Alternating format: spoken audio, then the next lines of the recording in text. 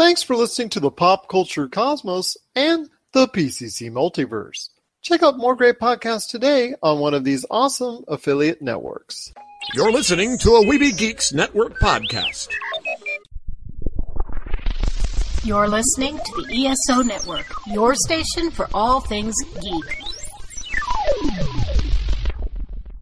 The Tangibound Network. Check it out. TangiboundNetwork.com. Listen to this show, the latest episode, every time. A proud member of the Gonna Geek Network. The opinions expressed are those of each individual. Check out all the other geeky podcasts over at GonnaGeekNetwork.com and get ready, because geekiness begins in 3, 2, 1. On this week's episode, the Maniacal Joker has returned. It's the biggest week in pro wrestling. And who do we think will win the Stanley Cup? All this and more as we reach our next stop, the PCC Multiverse. Don't be alarmed. The quasi-shimmering light before you is a trans-dimensional gateway to other worlds, other voices, other thoughts, and other realities. Up feels like down, and down feels like the number 7 on a Wednesday morning. Don't worry. That quivering, blood-boiling sensation under your eyebrows is all a part of the charm. Welcome to the PCC Multiverse. And we're back with another episode of the PCC Multiverse. This is Gerald Glassford from Pop Culture Cosmos, Game Source, the Lakers Fast Break, and the Inside Sports Fantasy Football Podcast. Thanking you so much for listening to all of our great programs. But it wouldn't be a PCC Multiverse without my good friend. He's our own hockey goon of Pop Culture Cosmos. You got to check out everything that he's doing today at popculturecosmos.com, popculturecosmos.wordpress.com, Topicocalypse, and his awesome book, Congratulations, You Suck. It is my good friend. It is Josh Peterson. Ready to hit the ice, my friend? Yeah, hockey season's starting finally. Just trying to get in there and watch it when I can. But yeah, I'm excited. As am I, my friend. The first games are already started out there for the NHL season. And at the end of the podcast, we're going to go ahead and share our thoughts on who will raise the Stanley Cup once again. Plus, also, we're going to be talking about some great things when it comes to Call of Duty Mobile. It debuted on the mobile charts this week. We'll tell you how well it's doing and the general thoughts and synopsis of what's going on with Call of Duty Mobile. Plus, also as well, Rob McCallum is back on the show. He's going to have a little segment that he calls Off the Cuff with his thoughts on some of the goings-on in the pop culture universe. And also as well, it's the biggest week in pro wrestling. And Maddox and Thunder Cookies, the guys from the Heavyweight Chumps, which you got to check out their podcast, not only the Heavyweight Chumps, but also as well RadioMemphis.com, because they now have a 1-hour radio show on Radio Memphis, so you got to check that out as well. They're stopping by to talk about the biggest week in pro wrestling with All Elite Wrestling versus NXT, the season premiere of Raw, and finally the Friday debut episode of SmackDown as WWE returns to broadcast television once again. So we're going to talk about that, some of the shows we like so far, some of the things that need to be improved upon, some of the things that didn't quite work out so well. So we're going to hit all those topics this week because it is, for the first time in a long time, the biggest week in pro wrestling. But first, my friend, it's out finally this weekend. A big moment for Warner Brothers and DC as the Joker with Joaquin Phoenix hits theaters this weekend. A lot of pub on it, a lot of reviews. We've talked about it already in advance. A lot of people are worried about it because of the potential themes that run alongside with the movie. There's been some warnings from law enforcement, military, but also a lot of interest, and it could also garner an October box office record as well. Yeah, it's weird because I actually thought that this movie was out already after all the reviews were coming out, so I didn't know that it still had not been released yet. I've been reading a lot about it, and I personally don't believe that it's going to cause, mass shootings like the Dark Knight did. But I mean, do you think that all the hysteria is justified over it? Well, I think if there were no action taken or warnings or things of that nature taken, I think there is always that possibility. I think now because there's a heightened awareness, by especially law enforcement that's out there. Security has been added at several theaters around the country for the safety of all consumers that are going to the theaters this weekend. I really think that we hopefully, and keep your fingers crossed, man, I really think that it's going to be a lot safer than what it would have been had there not been this heightened awareness of what's going on with the Joker film. Again, there are themes within the Joker film itself that people are really worried about. Survivors of gun violence and other individuals, lawmakers, again, government officials have all been worried about this film coming out. Ones that have seen it in advance have also expressed their concern. But again, as a movie, critics have also weighed in, for the most part, some very stellar reviews. Oscar buzz already for Todd Phillips, the director, and of course, Joaquin Phoenix, who plays another iteration of the Joker, which I thought, yes, it's being done, but I didn't think it could be done again at the level of what we've seen with Heath Ledger and Jack Nicholson, and of course, to an extent, Mark Hamill, who have played the Joker so brilliantly over the years. So I ask you, my friend, it's headed for a big debut. With all that aside, it's headed for a big debut. $85 million or roughly thereabouts. With all that said and done and the hype is there, do you think this could be ending up, after all said and done, a big win for Warner Brothers? Oh, I think so. But here's what's going to happen if the film is overly successful. They're going to go against what Todd Phillips wants, and they're going to try to incorporate that into their universe, or they're going to try to make more films in that Joker universe, because that's what Warner Brothers has always done. You're right, because he has said repeatedly that this is going to be a one-off, but if it is a major success, the temptation might be just too great. I mean, trying to shoehorn his Joker into the rest of the DC universe, especially the fact that it looks like it's set either in the late 70s or early 80s, I don't even think that it would fit well. This version of the Joker would fit well within the confines of, let's say, Wonder Woman 84, because that takes place in 1984. I still don't think that would work from there. I think you're right. It should be left alone as a standalone product, as a standalone movie. But the temptation, especially if this does as well as people are hoping, or as people are projecting anyways, then it looks like this could be something that could be too great of a temptation for Warner Brothers not to leave alone. Yeah, because they're still looking for that spark. I mean, they kind of found it with, I don't want to say Shazam, but I mean, a couple of their Aquaman, Wonder Woman, like, yeah, they've kind of found the spark. But if the Joker is extremely successful, then who's to say they're not going to try to incorporate that into the DC universe and try to get, Joaquin to come back and play Joker in another movie, or maybe do another hero back in the era that the Joker film takes place. It's not. I don't think it's safe to say they won't try to exploit it in some way. It's funny, my friend, because I want to say that this is a total 180 that I've taken. Now I want to go see the film. I'm going to go see the film. And in fact, Jason Todd Feinberg, coming up on the Monday show, is going to review the film for us. And hopefully I will have seen it by then myself. But we've gone from a point where we didn't want to see the movie. And I know you probably still don't want to see the movie. But I would now want to see the movie after those initial trailers just didn't give us the good vibes. But all the hubbub, all the news, all the reviews, now I'm really on board with it. But it's interesting. The one with a lot of good buzz, originally at the time, Shazam, bombed at the theaters. It really didn't do well at all, which was a shame because a lot of people truly enjoyed that film for so many reasons. That one didn't do well, but the Joker looks like it's going to go ahead and at least recoup some of those losses. Yeah, no, it definitely sounds like it has a lot of buzz going around it. And like, it's weird because I don't think it's the marketing that's really done great for this. It's the fear that the movie has created that has caused all the hype, and it's made it so, because even, as a teacher, I have my students asking me why everyone's so worked up about this movie, and that's making them want to go see it. So I don't necessarily think it's the trailers or the posters that had anything to do with it as much as the fear that's coming with it, and then like the all over the place reviews that it got from like IGN, Variety, and all those places. Well, because it came out so early, it almost, like, for instance, we talked about sometimes video games that come out for reviews at least a month and a half in advance. The Uncharted games, they always seem to come out well in advance of their expected release date.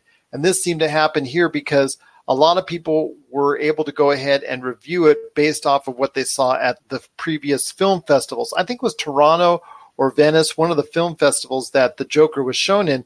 That's when these reviewers could go ahead and start talking about the film. And for the most part, they were stellar. A lot of these individuals got to go ahead and publish their thoughts right away, but also suggest as well the themes, the heavy items that are contained within the film. They got to go ahead and talk about that as well. And I think that's what got people started. That's what got the buzz initiated. That's what got the concern raised as far as, well, not just from parents, not just from gun violence victims, but the government and law enforcement as well. So now you have all these entities are creating a lot of the stir that are very concerned, and in some cases rightly so, but also it has created a lot of buzz for a lot of individuals like you and I, and a lot of other people who say, you know what, wow, this is creating a lot of interest, not only Oscar buzz, but also a lot of buzz in the news. I think I got to go ahead and check it out. And I think that's probably one of the reasons why it has perpetuated into a film that we thought originally when we saw the first trailer was just going to be a 1 week and done. It's out of theaters, or a film that we really didn't have many expectations for, into a film that we could think by the end of 2019 could be one of the biggest success stories of the year. Yeah, I agree. And it's something in the superhero universe, which is not really something you ever thought would happen or critics really believed would ever happen. And the reception that the film was getting still amazes me. It makes me wonder, are we going to see more attempts like this from Warner Brothers, or even is Marvel going to try to make something like this, find their most, fringe and insane villain and do like an opera on mental health, much like the Joker is? What kind of films is this film going to yield? Well, I could see some stuff that Sony, which you and I have talked about in the Spider-Verse, Carnage, and some others, maybe having possibly this type of film. I mean, we thought Venom was a film that we thought could realistically be in that type of mold. Again, it's now done so well financially, Sony couldn't resist but to make a sequel and now make a whole universe, or at least add it on to the Spider-Verse in a very substantial fashion. But you have these other properties like we've talked about before, Carnage and some others, that you may want to do some one-offs, R-rated or otherwise, that go ahead and touch on these sensitive subjects that can create maybe that kind of buzz. I don't see Marvel doing it per se, unless they do maybe like they would, a Deadpool or something else, an offshoot R-rated film that they would not produce under the Disney Marvel banner per se. They would maybe do it on one of their other film studios that they could go ahead and do it. They could realistically still do it under Fox as well. Yeah, they could, but then again, what happens if the movie is crazy successful? Of course they're going to want to incorporate it into the MCU, which is why, Warner Brothers is going to be really setting the standard here on what happens to movies like this, because anything, as we've seen with the whole Sony Disney thing, if a movie is successful, people are going to want a bigger chunk of the profits, and that's what will happen if this movie is crazy successful. Warner Bros. Is going to want to make more money off of it as much as they possibly can. And if they do that, then Marvel will see the trend, and who knows what could happen from there. You're right. Who knows what can happen from there? But I will say the Joker is looking to do very well at the box office. With any luck and with a lot of interest and good word of mouth, it could hit $100 million this weekend at the box office, which you and I, when it first came out, as far as the trailers are concerned, we just thought it would have no inkling to come even close to that. We were very down on it. I know I've changed my mind. We'll still see what you think later on down the line. I know it's going to be a really even harder twist for you to go ahead and maybe watch it. I'm sure you'll watch it at some point in time, but I know for both of us, it's something that, at least from the point that we first started, it's a long way from where we once were. So I'm looking forward to seeing the Joker. I can't believe I'm saying those words almost out of my mouth. If it was time from when the first trailer started, it's just incredible to say. But yes, I am looking forward to seeing the Joker this weekend at the box office. And it's expected to even get close to or surpass to become the all-time box office champion for a weekend in October, which would be great news for Warner Brothers and the Joker. And again, we'll see down the road whether or not Warner Brothers can leave this as a one-off, or if the Joker is just so good, they won't be able to resist. What are your thoughts out there on the Joker? Please let us know. popculturecosmos@yahoo.com. You can also send us a message on your thoughts on whether you liked it, whether you didn't like it, or whether you plan to see it. Pop Culture Cosmos, Game Source, Humanica Media on Facebook, Instagram, and Twitter as well. Well, coming up next, right after the break, Rob McCallum is going off the cuff on the latest news and trends in pop culture. And then right after that, Josh and I are going to be talking about Call of Duty Mobile. And is it doing well? Is it something you should get into? We'll talk about Call of Duty Mobile coming up after the break as well. This is the PCC Multiverse. For the latest news and information, analysis and opinions on the Los Angeles Lakers and the NBA, check out the Lakers Fast Break podcast today on wherever you get your podcasts.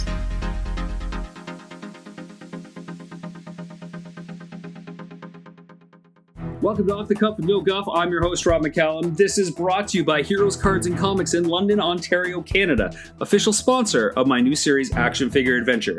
This, of course, is the near-weekly show where we invite you to write in with topics you want me to explore. It's Off the Cuff, and I got no guff. Two big announcements this past week involving Kevin Feige. He's working on a Star Wars film, and let's emphasize it's a single film and not a trilogy like everybody else seems to get when they show interest in the property.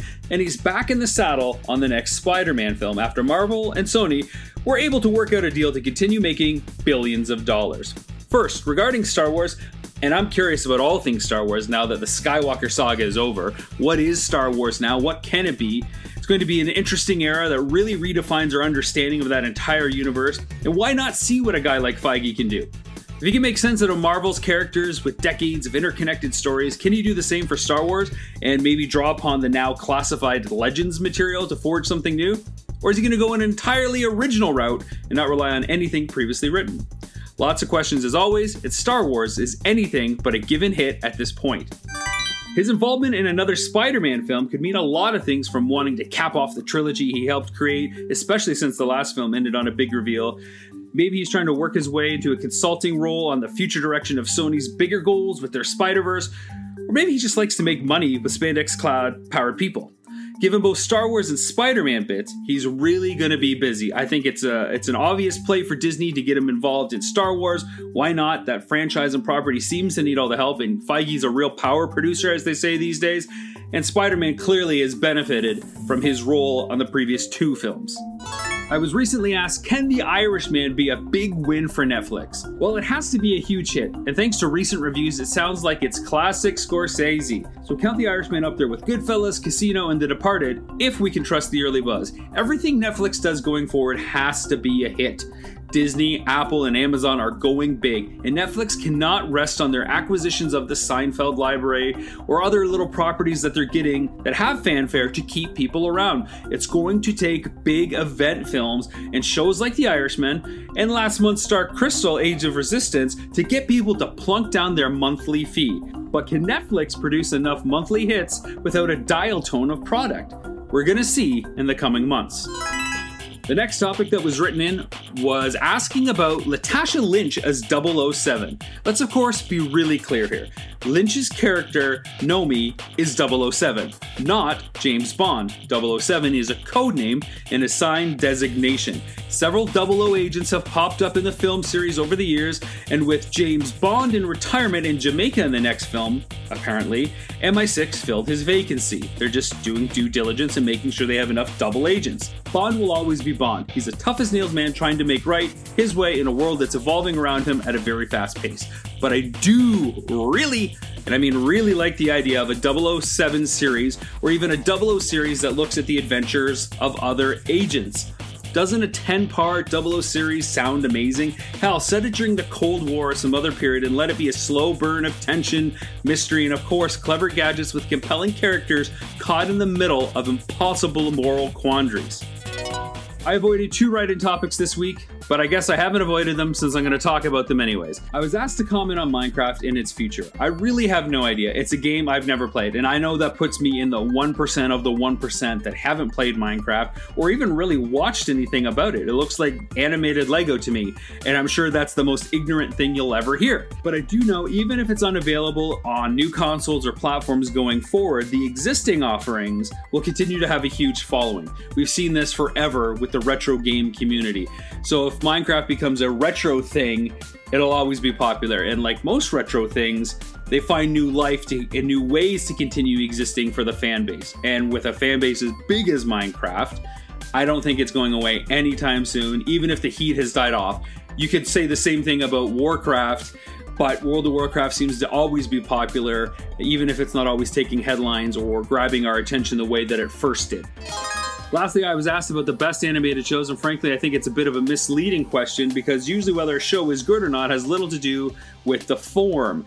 Disney used to have a rule about animating, and not to animate something unless it could only be achieved via animation. So, the way that the genie shapeshifts in Aladdin, you could only do that with animation. You couldn't do that with live action, at least back in the day. Or talking animals was always a classic instance where animation makes more sense to do with those characters. Of course, the rules have changed, but look at stuff like The Simpsons or South Park. Are those shows good because it's animated? Not really. It's good because of the writing and the timeliness of it. So I'm not even going to go down that road. It's a bit of a cop-out. Best animated shows I don't think is a fair discussion. It's more about what are the best shows, and is it animated? Does it matter? Check back every week with more off-the-cuff thoughts with me, Rob McCallum. You can harass me on Twitter at Rob McZop or on Facebook at facebook.com/Rob McCallum Films. And we're back with the show. It's the PCC Multiverse. Thanks again to Rob McCallum for going off the cuff on this week's PCC Multiverse. Looking forward to him in future episodes going off the cuff as well. Well, my friend, Call of Duty came out this week with a mobile game that's just rocking the socks off a lot of people, except if you're Nintendo, which somehow is still doing very well in and of itself. So I ask you, my friend, reports say that it actually has surpassed 20 million downloads already and garnered over $2 million in microtransactions. Now, it is, just like all these other free-to-play mobile games, it's designed to go ahead and suck you in, but it's also designed as well to make you pay. Yeah, so I mean, you know my thoughts on Call of Duty. I honestly didn't even know this was a thing, but it sounds like this is mobile gaming, right? We talked about this with Mario Kart. Like, this is mobile gaming. You put an idea out there, you hook people in with the the basic gameplay and concept of it, and then you hit them with all the microtransactions, and that's what it sounds like this game is.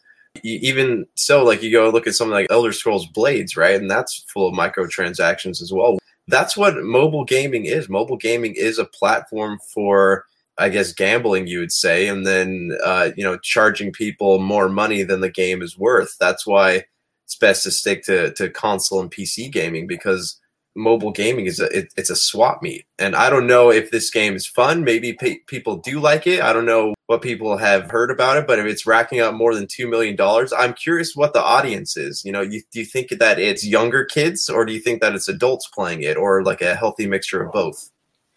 I'm not sure if it's a healthy mixture of both. I believe kids are playing it. I could pretty much guarantee you that a lot of kids are playing it.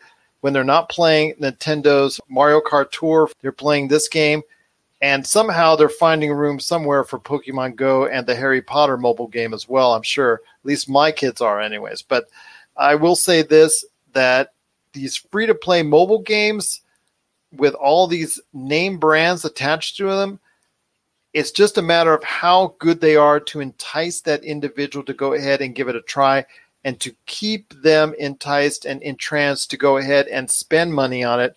I know we've talked about the success of Mario Kart Tour. This looks like it's going to be extremely successful as well. And the reason why is because that it's garnering good reviews too, is on top of that. I know we've had issues before with Call of Duty games on other platforms. Like, remember, they were on the PS Vita at one time with a horrible game that a lot of people would rather soon forget. But with this mobile game that's out, they did a really quality job. It looks like, and Activision has really done a number this time, with a lot of people saying that it is very comparable and even better in some cases than PUBG Mobile, which is considered by many the best of these shooter mobile games that are on a mobile platform. So it's right there in the numbers. I mean, everybody's getting geared up for Call of Duty Mobile. It's just so interesting to see how that's taking place. But this is now going to be a nonstop thing, my friend. We've now seen a major entity for Nintendo and Mario coming to platform in both Super Mario Run and now Mario Kart Tour. We've now seen Bethesda dip its toes in the water with Elder Scrolls Blades. And now we see Call of Duty from Activision. I mean, we're just going to go ahead and see mobile versions of every major platform coming over to mobile, and you're going to see all these different familiar IPs now having a mobile version in and of itself. Do you see this ever stopping? Because I don't see it stopping anytime soon. No, and I honestly think that it's only going to be multiplayer games. Like you see Final Fantasy, right, made the jump to mobile not too long ago. And they have game like you can play the original hits, but most of the stuff that they have out that people like to play are the ones filled with microtransactions. It really is that mobile gaming is a swap meet. That's all it is. It's for developers to make money. They spend all this money on these big AAA games, and then they throw something on mobile just for the sake of profiting. It has nothing to do with quality gaming when it comes to being on a mobile platform. It's all about how much money they can make. Yeah, maybe they'll try to make it. They need to obviously make it good so people pay for it. But like, look at Mario Kart. It's only for making money. That's all that is. And it sounds like the same thing with Call of Duty, same thing with Fortnite. Like all these games exist on mobile platforms just to make money. And that's not gaming. That's just robbery, it feels. Well, how fast do you think one of the major players in the console industry that you and I have complained about over the recent months, aka 2K, will throw a major property like either Red Dead Redemption, GTA, or even Borderlands, which I think is right now the most susceptible to being on a mobile platform in that type of fashion, coming out sooner rather than later? I don't think like as far as Borderlands goes, like they did port the Borderlands 2 onto PS Vita, and I think that there's a difference between a port onto a mobile platform and a mobile. Well, let's say a mobile version of Borderlands. Okay, so for a mobile version of Borderlands, I don't think that would happen because Randy Pitchford already has enough hate being thrown at him on the daily. I don't think that that brand could really endure going through the negative publicity that would come with loot boxes and stuff like that. So I almost, I see why they do it. I don't think that it's worth the time and money to invest in making a mobile game unless you're going to make money off of it. I see maybe side-scroller, we have side-scroller versions of Assassin's Creed. We have smaller versions of these games coming out, but I don't see like a lot of bigger franchises, like Halo or Gears or any of these creating mobile games in the vein that we see them now. Maybe they will, but I don't think that the fans of those series, this is what they want. Whereas Call of Duty is already a cash shoot anyway. So is Fortnite. So it's just, are we going to see these bigger games, these more story oriented games hit mobile platforms?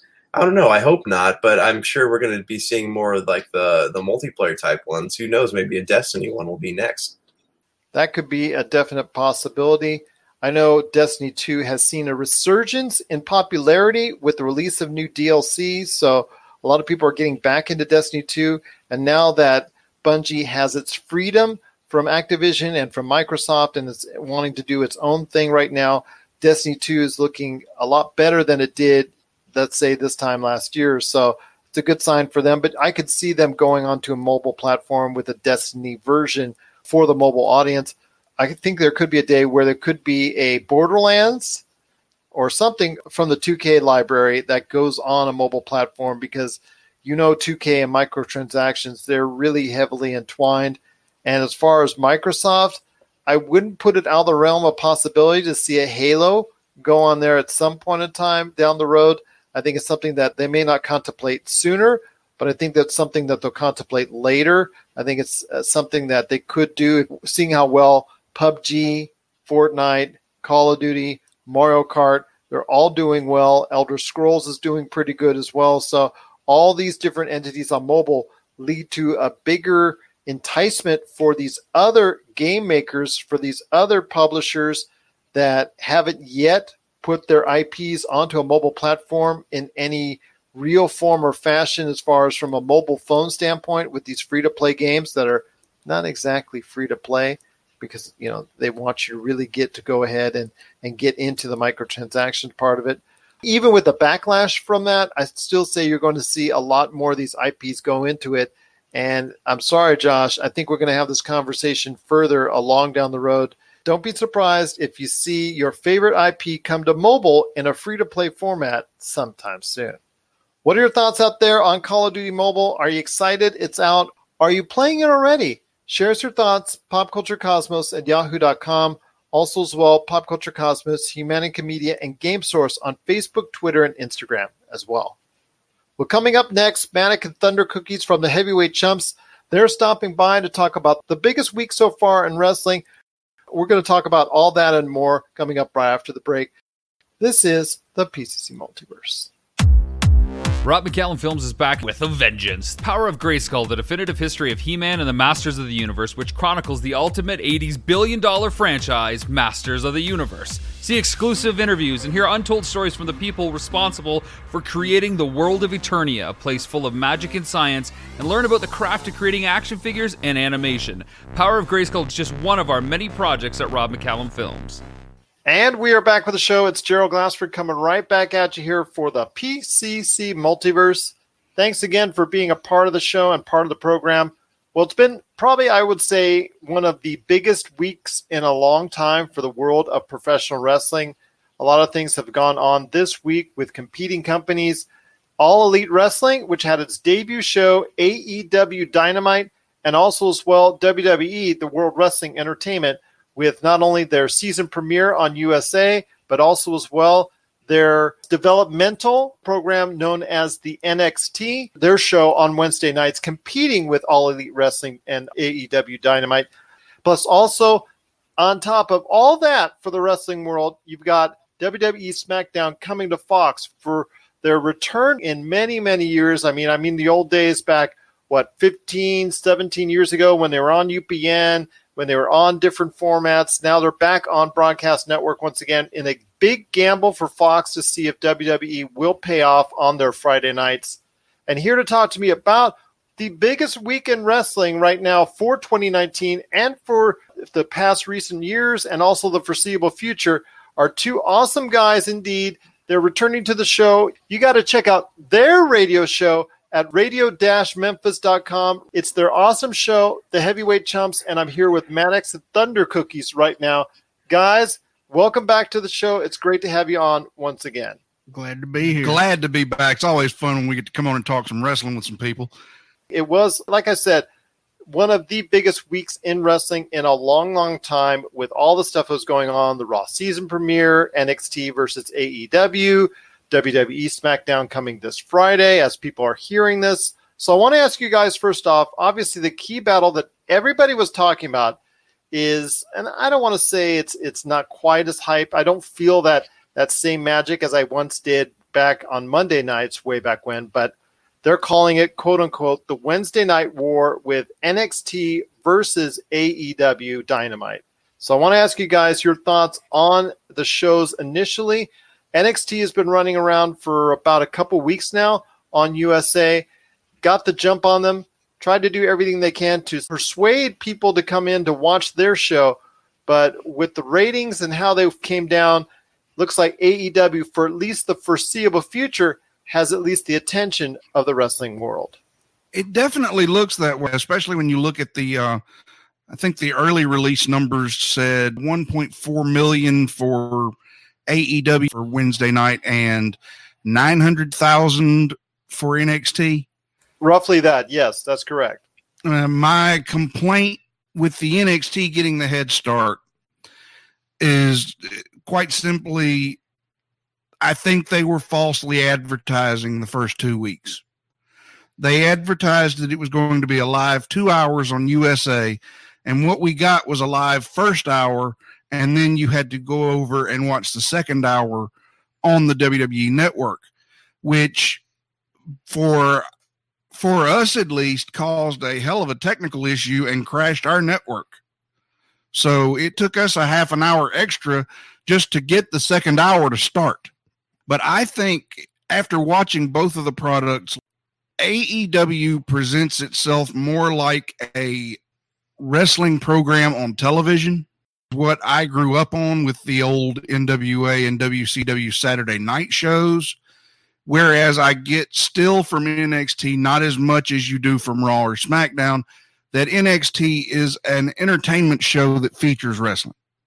And it harkens back somewhat to the Monday Night Wars. You flip the channels back and forth between Monday Nitro and Raw at that point in time, going back and forth, deciding which show you wanted to go with, which storylines you wanted to follow, which matches were better and more interesting at each point in time. So I found myself going back and forth with each. I found both shows having some good points. I also found both shows to have some weak points as well that they need to shore up. But I want to hear from you guys, first off, the positives from each of the shows that you guys saw last night. Maybe it was match-wise, maybe it's the way it was set up, or maybe it's something that really stuck out to you both.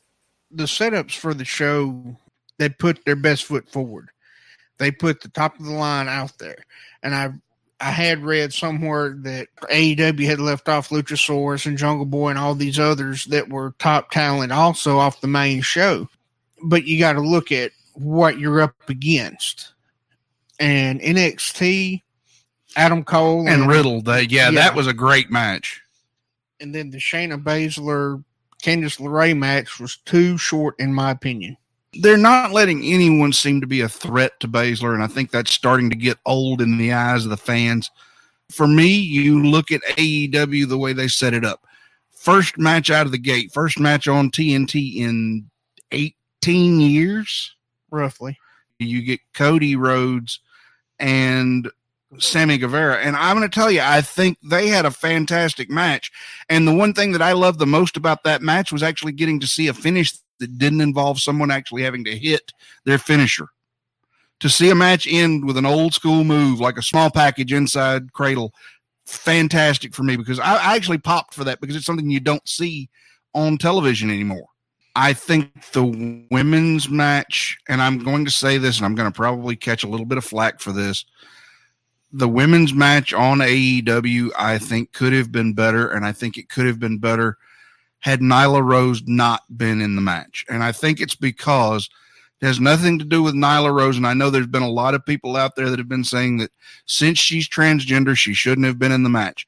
I have no problem with that. The issue is she is not ready to be on television on a weekly basis. She's sloppy. And she showed that when she did botch that Liger powerbomb at the end of the match on the interviewer that was out there for Riho.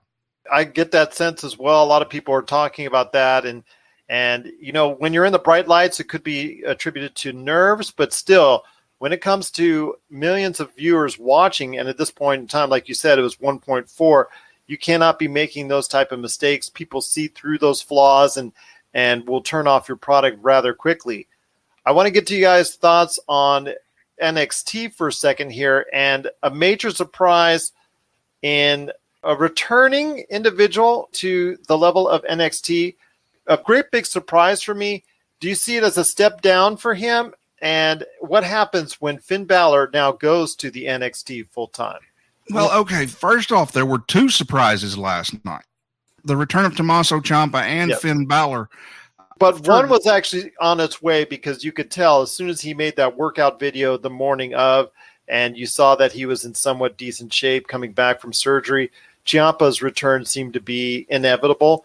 And what a better way to go ahead and highlight your show. But with Finn Balor, someone who has actually achieved world champion success, albeit for a brief amount of time before injuries set in, and it didn't seem like he was in the WWE's plans long term after that for any stretch of time. It seems like it's a step down for him returning to NXT. I mean, that's just my opinion, and I might get heat for it as well, but I just think for him, it's not exactly the best outlook for his career at this point in time. Well, they don't really have any big names to carry the NXT title right now. You got to put somebody down there that's yeah, you're right. Because other than Adam Cole, there's not a legitimate challenger to that championship. Right. As well as they've done in booking Matt Riddle, I don't see him as a legit number one yet. And it's that big fish, small pond idea.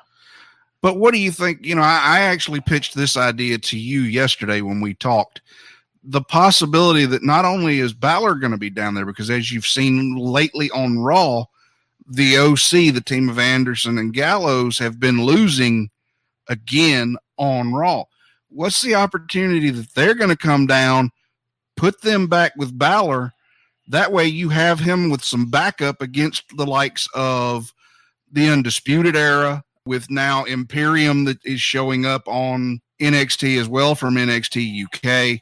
Would it be wise to actually book a strong faction to come in? And I think personally, that's one thing I would look at doing, because I think honestly, Anderson and Gallows need a fresh start, and they've not been to NXT. And I think that would give them that fresh start, because they would be able to work with better talent, and better competition would bring out better for them.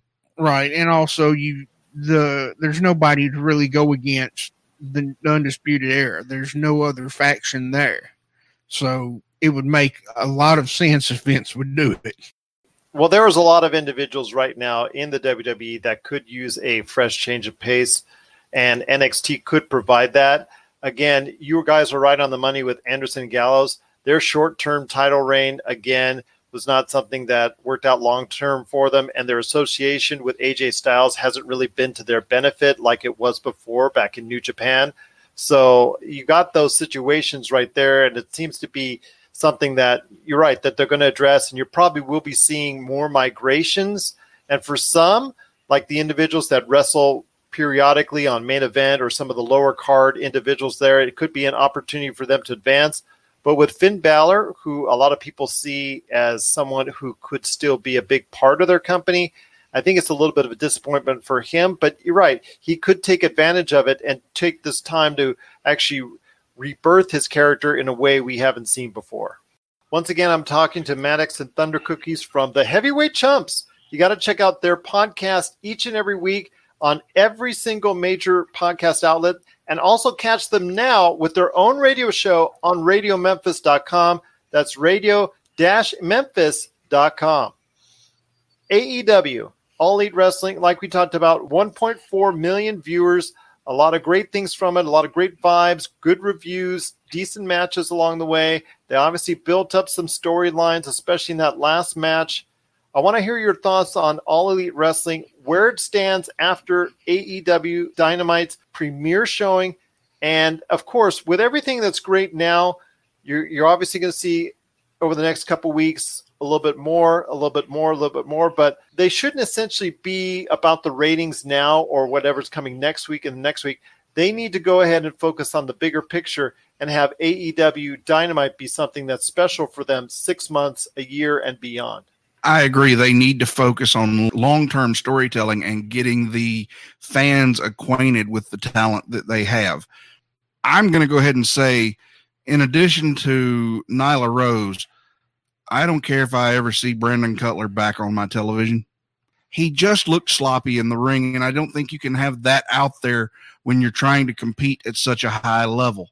The big thing I think that helped stabilize the television program that the pay-per-views at this point have not had, I think having Tony Schiavone as the third member of the announce team really makes a more cohesive unit on the commentary table. And I think that's going to pay huge dividends for AEW, because they have essentially the two voices of professional wrestling for the past 30 years outside of Michael Cole. And let's face it, we all kind of wish he'd shut up. Well, I want to ask you just that. That's one of the things that I found interesting, I shall say, for lack of a better term, with AEW Dynamite, and I felt a need for improvement. And you're right, having Tony Schiavone there is great. He still sounds as sharp as ever, still sounds like he could be that great general presentation host for a broader audience. If you want to talk specific holds, that was never his forte, but having him as someone that can relate to a large audience, that's something that he can do and do very well. And, of course, you have the greatest voice ever in wrestling, Jim Ross, right there. But I ask you, my friends, hearing him last night and hearing him over the past few years has been something that it's just his – I don't know whether it's the fact that maybe the industry has moved a little bit ahead of what he's able to go ahead and report, but it just seems like it's not what it once was with JR. And I don't know, is there something that maybe needs to be done on that end? Because it just didn't seem to click all the way for me in that 2 hours AEW Dynamite. And I think they might need something different to spice things up. Maybe not now, but sometime in the future in regards to their announcing. I think JR got used to having somebody in his ear while he was at WWE. It just sounds like his delivery and what's going on and his knowledge of the current product is just not there. And it's just not able to go ahead and translate that to an audience. I mean, he, like I said, he is truly over the course of his 20 plus years, he'll tell you 30, whatnot, but there was a time 20 plus years that he was literally without a doubt the best voice in wrestling. But I'm not sure exactly that. It doesn't seem to me that he's doing the prep work he used to do. No. One last thing to ask you guys before we head on out, and that is WWE SmackDown on Fox. Like I said, it's a return to the WWE 2 broadcast networks for the first time in a long time. So I ask you guys your thoughts on WWE SmackDown going to Fox, and is this a gamble for Fox that's going to pay off? Well, I think he only did it just so he could fund his XFL. I feel like it's going to pay off for Fox. They're really pushing for a top-notch show. I mean, they were fussing because they got Bischoff instead of Heyman when they did the new GM. Oh, the executive producers, And they're going to get the talent that they want on that show. Hands down, with that much money, yeah. My honest opinion, they're going to hotshot the ratings the first couple of weeks, just like they are for the anniversary show. And then you have the draft. Right. And it'll make them essentially brand exclusive, which I think you could just end that wild card rule and we're automatically back to brand exclusive without having to do this. But I apparently don't think on the same level as Vince McMahon. But I think they are going to hotshot the booking with Lesnar in the main event of the first show. The Rock coming back to the SmackDown for the first time in 15 years or better. So I think it's going to be okay. I think long term though, don't be surprised if you see Fox shuffle SmackDown over to somewhere like FS1, because I don't think it's going to pull the broadcast numbers they think it's going to. Guys, it's been great talking to you about AEW, NXT, WWE, all the stuff that's going on in what is considered to be the biggest week in wrestling in quite some time. But I got to ask you, what's going on with the Heavyweight Chumps? Tell everybody about your brand new show on Radio Memphis and all the great stuff that's happening to your awesome show. We did debut the Heavyweight Chumps Radio Hour on radio-memphis.com. It will be on Tuesday nights at 10 p.m. Central Time every Tuesday. We'll run for 1 hour. That is in addition to the podcast, which will release on Thursdays. What you're going to see on the podcast is we're going back to a long-form interview where it's more of a sit-down conversational piece with us and a subject. The pop culture news, things of that nature are going to be migrated more towards the radio show. Guys, if you're looking for us, the website has launched. It is madfatloud.com, and you can find us online at madfatloud.com. Find us on Twitter at madfatloud. That's also our handle for Instagram. And again, just remember to check us out on radio-memphis.com at 10 p.m. Central Time every Tuesday night. I think you're going to enjoy what you hear. And if you miss it, we're on demand on Saturdays. That's right. We will be in their on-demand catalog beginning on Saturdays. That's, again, the Heavyweight Chumps. You can hear their radio hour on radio-memphis.com. Plus, also check out their awesome podcast each week. Well, whenever you want to hear it, on every podcast format. Again, that's the Heavyweight Chumps. And I'll tell you what, Maddox and Thunder Cookies, they do a great job on both shows. I got a chance to hear it. I was just so excited for them to hear their awesome show. Now that they're big radio stars, guys, I'll get an autograph if I get the chance to see and meet you guys in person. I'm going to go ahead and get an autograph because you're now big radio stars. Well, I mean, we were big before we started, but we're not exactly radio stars yet. Oh, no. You guys are radio stars. You know, Howard Stern, kick him to the curb. Here comes the heavyweight chumps. Hey, I'd just settle for like a tenth of his money. Yeah. You and I both. Maddox and Thunder Cookies, they're the guys from the heavyweight chumps. It's always awesome to have you guys on the program. Just cannot thank you enough for taking the time to being part of the pop culture cosmos. Thanks again, Gerald. I appreciate it. Anytime. If you need your video game fix, be sure to check out Retro City Games. Located in Town Square on Las Vegas Boulevard or in Henderson, Nevada, Retro City Games has the cure for all your video game vices. Retro games and games for current consoles, Nintendo, Sega, PlayStation, Xbox, and more. Retro City Games has all the staples from any library and some highly collectible offerings too. So pick up a few games today at Retro City Games in Town Square on Las Vegas Boulevard or in Henderson, Nevada. Retro City Games is your video game metropolis. And we're back to close out the show. This is PCC Multiverse. I want to thank so much Maddox and Thunder Cookies from the Heavyweight Chumps for being part of the show. Also Rob McCallum from Rob McCallum Films as well. If you need a listing of where we're at, because we're being played all around the world, 7 days a week, just check our listings today. Pop Culture Cosmos on Facebook. My friend, you've got a great thing going on with Congratulations, You Suck. Tell people out there how they can get a copy of that awesome book.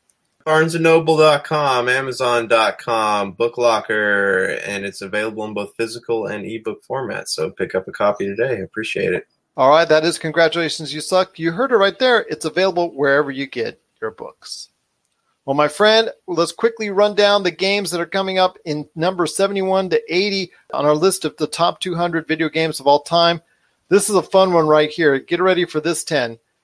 At number 80, NBA Jam. Boom shakalaka, baby. Number 79, Metal Storm for the NES. Number 78, Halo 3. Do you still have that helmet, my friend, from the limited edition? Number 77, God of War 2. Number 76, one of my all-time favorites and a truly incredible game.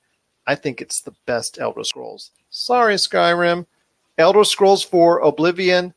75 is Celeste, which is an outstanding game in and of itself, and I hope all these recent game enthusiasts and gamers out there have had a chance to play it. Number 74 is Uncharted 3 Drake's Deception. I've always told you before in the past, my friend, since it's come out, that I think this game is my number one game as far as the best game I've ever played from beginning to end, as far as a quality standpoint, from storyline, multiplayer, single-player campaign, the type of challenge that you go through, and the narrative that you run through it. I think from beginning to end, this is the best gaming experience I've ever had. That's Uncharted 3 Drake's Deception. Number 73, looky here, the original Uncharted Drake's Fortune, which is truly a fun game and how I first fell in love with the actual series itself. Number 72 is Strider Arcade, and number 71 is Star Wars Knights of the Old Republic. That's a great game as well. So, my friend, great list we got here. What are your thoughts on this list from 71 to 80?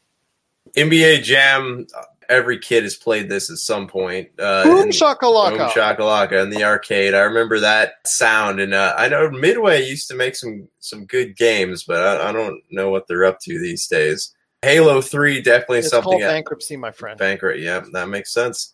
Halo 3, definitely something I've had a lot of experience with. I remember after the game came out, when I worked at Best Buy, I'd come home and everyone I worked with would be playing it, so we'd spend hours playing the multiplayer game.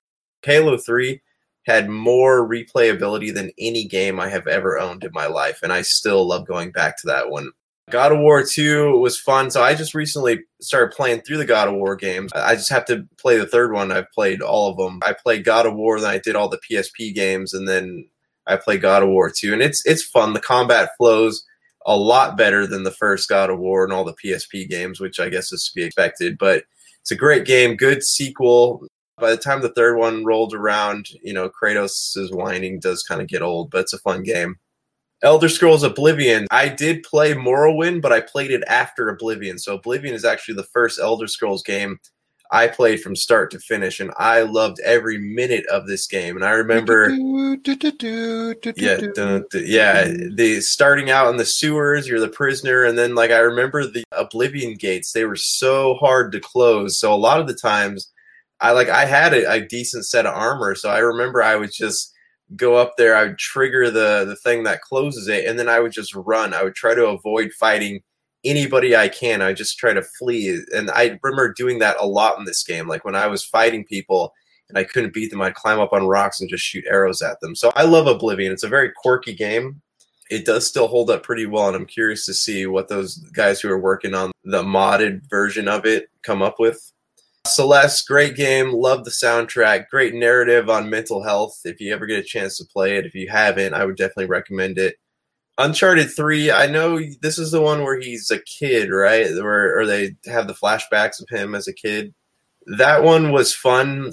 I don't actually know where I would rate them. I remember Uncharted 1 was really fun. Uncharted 3 was cool. I don't remember much about Uncharted 2, but I also remember really enjoying Uncharted 4. Uncharted 2 is widely considered the best. For me, it is neck and neck with Uncharted 3 as far as the best games of all time. I just like the ending a little bit more. But I should say the final boss fight, I should say. Uncharted is a great franchise. Honestly, I love all of them. I'm going to go back and play them again one day, but they're great games. Then that leaves us with Knights of the Old Republic. This is the original. Okay, yeah, this one was fun. This was the one made by BioWare, right? Yes, for the Xbox. Yes, okay, so I do remember this one. This one was a really great game. I remember picking up Mass Effect and really hoping that it was like this game, and it didn't really disappoint. So you can even play that on your mobile now. You can, yeah. I mean, it's not. I don't think it has the microtransactions. So this is a great list that we've got here. Probably one of our best 10 that you and I have experienced so far. And we've still got more to go in our countdown of the top 200 video games of all time. If you want to check out the list because it's already finished and done, the sets of 10 are already up. Want to check it out today, popculturecosmos.wordpress.com. You can check it out in its entirety right there from number 1 to 200. Or you can just keep checking with us here at the Pop Culture Cosmos and PCC Multiverse. All right, my friend, it's been a great episode. Again, thanks to Mannix and Thunder Cookies from the Heavyweight Chumps and Rob McCallum for appearing on the show. Any last thoughts on the way out? Because NHL season is here. I need your picks, my friend. East, West, and who's going all the way for the Stanley Cup? I don't know. It's hard to say with the Eastern Conference. The Lightning always gets so close every year, and so do the Capitals. I think that this is going to be the season the Lightning actually takes the Stanley Cup. But if we look over on the West here, you know, the Predators are in the same arena as the Lightning were a couple seasons ago. They keep getting closer and closer, and eventually they're going to get there. But how do you feel about the Sharks, man? Because they've been in the mix for a very long time, and they kind of gotten to the golden spot, but they haven't quite taken it home. Well, I think you just said the word right there, golden, because San Jose is going to be looking up to the Golden Knights once again. I think the Golden Knights have fortified their team even more this year. They came off a season where they were okay, but they had some bumps in the road. Again, their first year was truly outstanding, a lot more than what people expected. But I think a lot of people are expecting some big things from the Golden Knights. I think in their division, they will outclass San Jose. And I'm here in Vegas. I know the hype train has already started. I know a lot of people are just loving it. The sales of the tickets are off the chain. Try to get a decent price on a ticket here for Golden Knights, and you'll be lucky indeed because the prices are outrageous already. The show within a show within a show, as far as the game is concerned here at the T-Mobile Arena, is just incredible. So I'm going to say with all that and the fact that the team is really solid on all phases of the game, I really did some checking into it. And yes, I am kind of a homer when I'm saying this, but I think the Vegas Golden Knights versus the Tampa Bay Lightning is going to be a matchup in the Stanley Cup for me.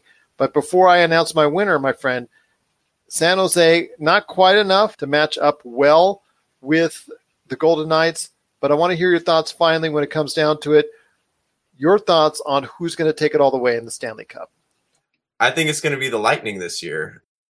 They have come very close every season, and they are always on the brink of getting that win. I don't think the Golden Knights are going to be able to do it this season because they've come close, and like their first season was really great. But I also feel like we've had enough teams like the Kings and the Oilers, the Wild, the Blackhawks. Like these are teams that were once great, and they have spent enough time on the bottom, and now they're ready to climb back up the ladder. So I feel like nothing is going to go the way that we think it's going to go this season. but I could be wrong. I like to believe in the idea of the wild card, but we'll see, man. I think once November rolls around, we'll have a better idea of what is to come, and we can kind of recap after that. You got it, my friend. We'll recap, but as we head on out, I think for me, who will be holding high the Stanley Cup? I think it'll be here in Vegas, my friend, because I think the Golden Knights will be holding it up for the first time after only 3 years in existence. I think they'll be holding it up for all to see. So for Josh Peterson, this is Gerald Glassford. It's another beautiful day in paradise right here in the PCC Multiverse. We thank you for listening. And here's hoping you have yourself a great day.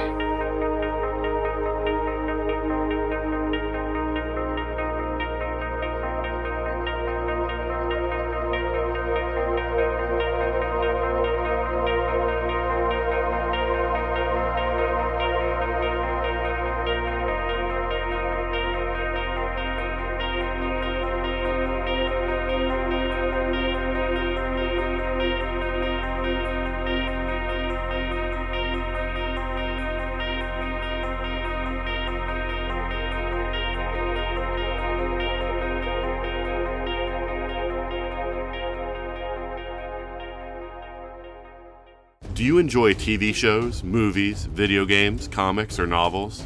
Do you enjoy listening to people discuss geeky topics without getting bent out of shape when they disagree? If you do, then the 42 Cast is right for you. We're a podcast with a rotating cast of guests that discusses a new topic every week.